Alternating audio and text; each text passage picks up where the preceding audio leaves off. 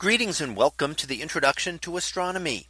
One of the things that I like to do on each of my introductory astronomy classes is to begin the class with the astronomy picture of the day from the NASA website, that is apod.nasa.gov/apod. And today's picture for February 8th of 2022.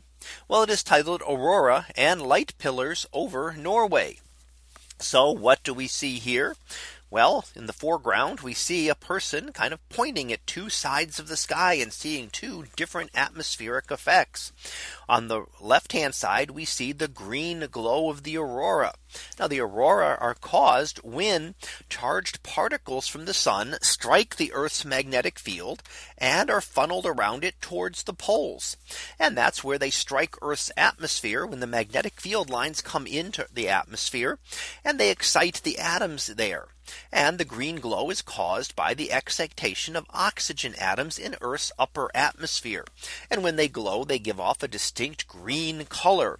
And you can get an idea of the intensity of the aurora by seeing how it lights up the ground around it. And you can see that green glow all over, covering the snow and plants in the area.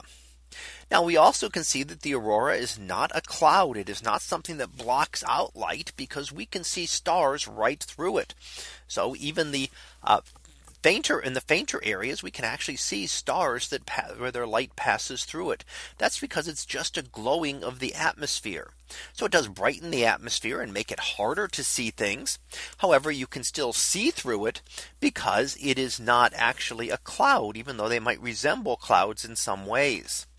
Now, on the other side, we see light pillars, the pillars stretching up into the sky with the lights from the distant city there. And this is caused by ice crystals. In fact, many millions of ice crystals within the atmosphere. And as they fall, they can create pillars of light.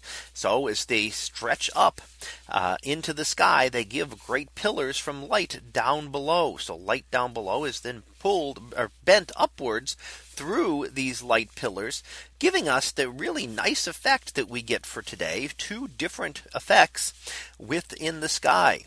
So as those ice crystals fall kind of flat to the ground, those then bring those colors, and you can see the different coloring, and that is caused by the different colors of the lights on the ground. It is really just bringing that light, pulling it into that pillar because of the ice crystals.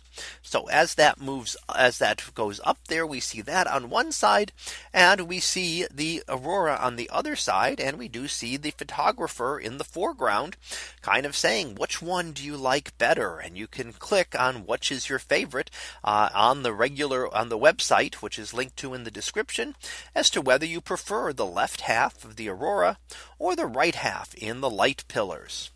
So here we get to see both of them today in one nice image taken in Norway. So that was our picture of the day for February 8th of 2022. It was titled Aurora and Light Pillars over Norway.